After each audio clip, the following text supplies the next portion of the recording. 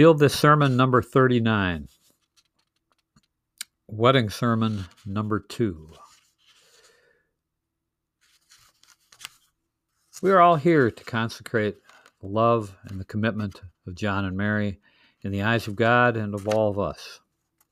I'm going to talk for a few minutes on behalf of all of us part of the crowd about how the power of love grows and spirituality deepens across a lifetime. It's kind of the idea that today is the start, but only the start. This love, it starts as Tennyson describes it. If I had a flower for every time I thought of you, I could walk through my garden forever. Or as a poet from 500 years gone by said, he saw her and knew she was the woman who would kiss him and make him eternal. Modern songwriters wrote of the deepening of that love. Love is the opening door.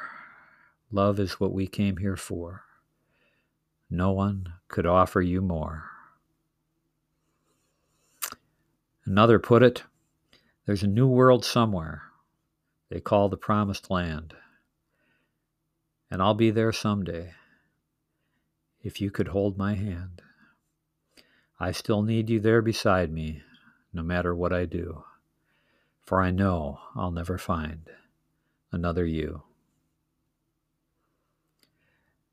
The depth of that love goes to depths originally unimaginable, as these letters from two different Civil War partners convey.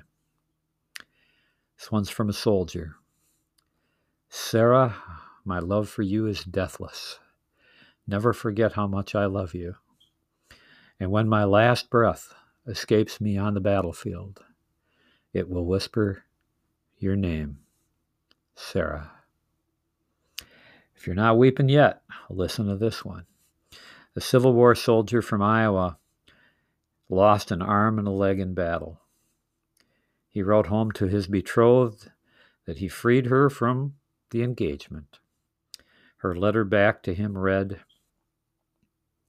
as long as there is enough body left to hold your soul, I shall cling to you. In the next hour, this wedding will be finished. In a few hours, we will all disperse to our lives. Then the question at every wedding for every bride and every groom is, now what? A great question to which I offer a few possible answers. Thomas Merton saw with terrific clarity when he wrote, no one gets into heaven alone. Either you are dragged in there by others, or you drag others in. Think about that. That is the core of our beliefs. And guess what each bride and each groom's job is in their marriage? To be both the puller at times and to accept the pulling of your mate at other times. Other goals, other prizes, other opportunities are going to come both of your ways. But trust me on this. If you do this marriage thing right, your lives will be great. Do it wrong, and all your accomplishments will be a hollow crown upon your head.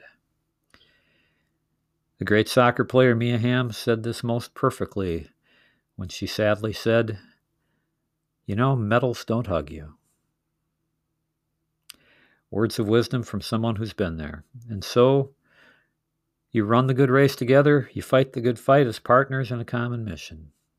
And 40 or 50 years from now, you look back together and you find the truth in these words. Love is what you've been through with somebody.